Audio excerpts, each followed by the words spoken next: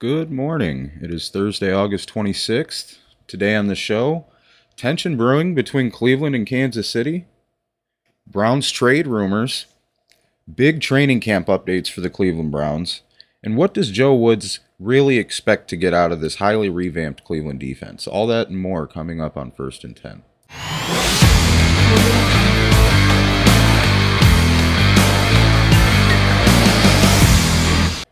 Good morning, everybody. Blaze of Glory here. I will be your host on First and 10. Thanks for tuning in with me. Today on the show, we have some pretty fun stuff to talk about, some big updates from training camp. But the first thing I want to dive into is an interview that John Johnson did, and he claimed that the upcoming meeting between the Browns and the Kansas City Chiefs would be vindictive, and it would have a very vindictive vibe. This both excites and scares me, because vindictive can also mean tunnel vision. It means nothing more than you want to go at them and basically control them. But Kansas City is one team you cannot do that with. I think there needs to be respect on both sides, or else it could get really ugly for either team. While I'm really happy to hear this guy come in and, immediately instill this alpha dog mentality in our secondary, he wasn't there. So while I appreciate the attitude, I think he needs to be more focused on getting our guys fully ready and fully respecting what that Kansas City offense can do. I think everybody can agree with the emotion, knowing what actually happened in that Kansas City game, but we have to respect them. We have to. We have got to respect Kansas City. Their offense is no joke. Their offensive line is 3 times better than it was the last time we played them. And it's not going to be easy. So vindictive, yes, but respectful needs to be another key word in there. Also, yesterday some rumors broke about the Browns possibly looking into trading for Shaq Lawson out of Houston. Now, while I think this could be a big pickup for the Browns, I think we need to be very careful, because realistically, Shaq Lawson, while very talented, former first-round pick, could come in here and basically only compete for the 4th edge rusher spot. It's not like he's coming in to compete for an actual starting position. So that being said, I'm not looking to give up anything more than maybe a 5th or 6th round pick, tops, maybe a cuttable player. That's about it. An upside would be the fact that we could basically dump him after this year cost-free. He does have talent. 6'4", 275, big guy. He's only 27. Like I said, he was a first-round pick for the Buffalo Bills. Tore his labrum as a rookie, which kind of started his career weird. He ended up with 6.5 sacks in 2019. After that, he signed a 3-year deal with the Dolphins, and he only played one of that for the Dolphins and got 4 sacks before he was traded to Houston. Now, I think everybody can take anything that happens in Houston with a grain of salt, but the point I'm trying to get across is this isn't an actual first-round talent we're talking here. Can he come in and compete with Porter Gustin and Joe Jackson for that last edge rusher spot? Yes.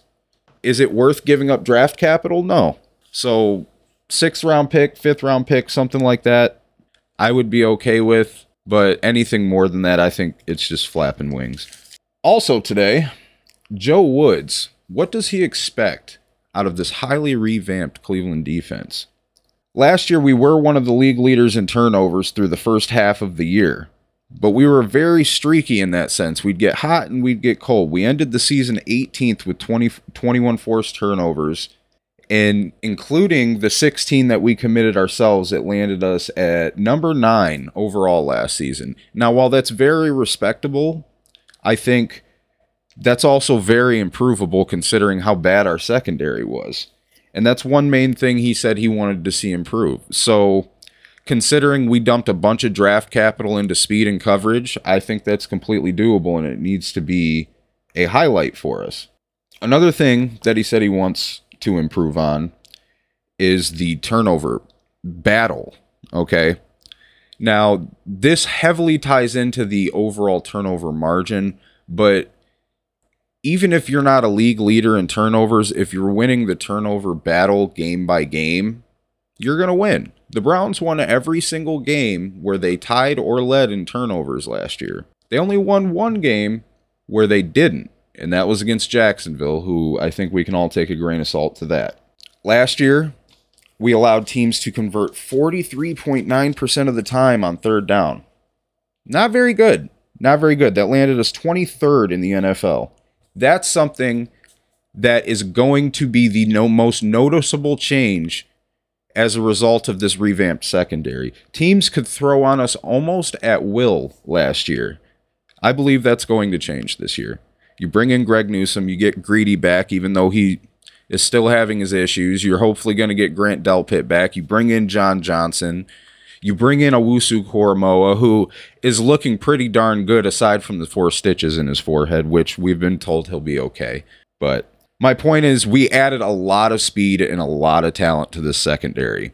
So 23rd in the NFL is no longer acceptable on third down. And the biggest side point to that being on fourth down, which unless it's 4th and 1 is going to be almost an exclusively throwing play, 81% allowed on fourth. That's 31st in the NFL. That has got to change if the Browns want to win a Super Bowl. And Joe Woods thinks it will. They were only able to run 16 plays out of the dime package last year, which is probably the biggest reason their third and fourth down percentage suffered. They plan to run over 400, I'm told, out of the dime package this year. Some of those including 3 safeties on the field, and we all know the Browns have some pretty talented safeties back there. They did okay in the red zone last year at 14th overall with 60% allowed. While that's not horrible, that needs to improve. The biggest reason for that being teams should not be able to throw on us this year. I think we're all looking forward to seeing what Joe Woods comes up with to put this into action, though. Other big news today coming out of training camp, OBJ finally takes part in 7-on-7 drills for the first time this offseason. Previously, he's only done individual and position drills. He did catch a pass, and all signs are pointing to he'll be fully ready to go week 1. So that's big, big news. We all know that OBJ brings a completely different talent set to the field than almost any other player. Tack also practiced for the first time since July 31st. Tack McKinley is a huge addition to this defensive line considering they lost Adrian Claiborne and Olivier Vernon. He needs to be healthy, and he needs to show out because, to be honest, I don't think anybody really likes the position he's in right now. So this needs to be his year. He needs to get in there. He needs to get healthy. And let's see what we got from him, you know. Also returned yesterday was Jamarcus Bradley, the wide receiver, Porter Gustin, the defensive end, Sheldrick Redwine, and Denzel Ward. All back playing, all back healthy. J.C. Treader did not practice, but it is believed he's okay. That was planned. Jarvis Landry also had a planned rest day, and Jack Conklin did not practice due to illness, so best of luck to him. Browns front office yesterday waived cornerback Robert Jackson and signed linebacker Tracy Scales, formerly of the Pittsburgh Steelers. Now, Scales, probably not going to be a major piece to this team, but let's do a once-over on him real quick, shall we? Undrafted in 2018, he signed with the LA Rams. He played for the Rams, Colts, the Dallas Renegades in the XFL, the Tampa Bay Bucks, and the Steelers twice before getting to the Browns. He did play in 4 games last year, didn't record any tackles, but I don't know. Let's see what we got from the kid. You know, I'm always excited to bring in new talent. Elsewhere in the NFL, the Minnesota Vikings hosted on Monday an infectious disease expert from the University of Minnesota named Michael Osterholm to speak and encourage players to get vaccinated amongst the NFL's lowest vaccination rate at 70%. When asked about his visit, he said, "What I shared with them was really just addressing the disinformation out there. A rumor that 6,700 people had died from taking the vaccine, absolutely not true. Another rumor that the vaccine makes you sterile, absolutely not true. And once that disinformation piece becomes talked about, it becomes fact. The other thing I appealed to their team was, as a team, you have to take care of each other. Getting vaccinated today is not just about protecting yourself. If you're an adult, it's about protecting your kids from getting the virus." Basically, what he's trying to say is get your head out of your ass. You get paid millions of dollars, and you're a role model for everyone else. You need to be vaccinated. And I personally agree with that. I have no issue with that. Also, Bills wide receiver Isaiah McKenzie and Cole Beasley were fined almost $15,000 apiece for COVID mask violations. What is your guys' problem? You're just trying to make a problem. Also, Dwayne Haskins says Mike Tomlin is the first coach in his professional career to give him an adequate scouting report on the opposing team. WTF, WFT. What the fuck, Washington football team? What were you doing over there, man? I mean, is a little bit of Dwayne Haskins' career this far on him? Of course, but what were you doing? Can you guys do anything right? Also, after Teddy Bridgewater wins the quarterback battle in Denver, Drew Lock says there's no ill feelings towards the 28-year-old QB. He says losing the QB battle has disappointed him, but the experience has also humbled him in that he will do anything to help Teddy Bridgewater succeed. Coming from a Browns fan, let's hope not.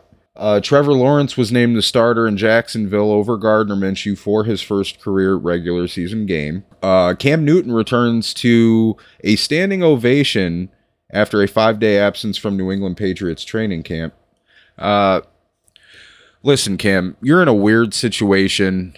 No one can blame you for not wanting to give up the game yet, but no one can argue your best days are behind you, so let's just hope you can buckle down and find a way to make this work. And on that note, I think it's about time to wrap up this down. I want to thank everybody for joining me. Don't forget to tune in for first, second, third, and fourth down every week, and our Red Zone special every weekend. Have a wonderful day, and stay safe.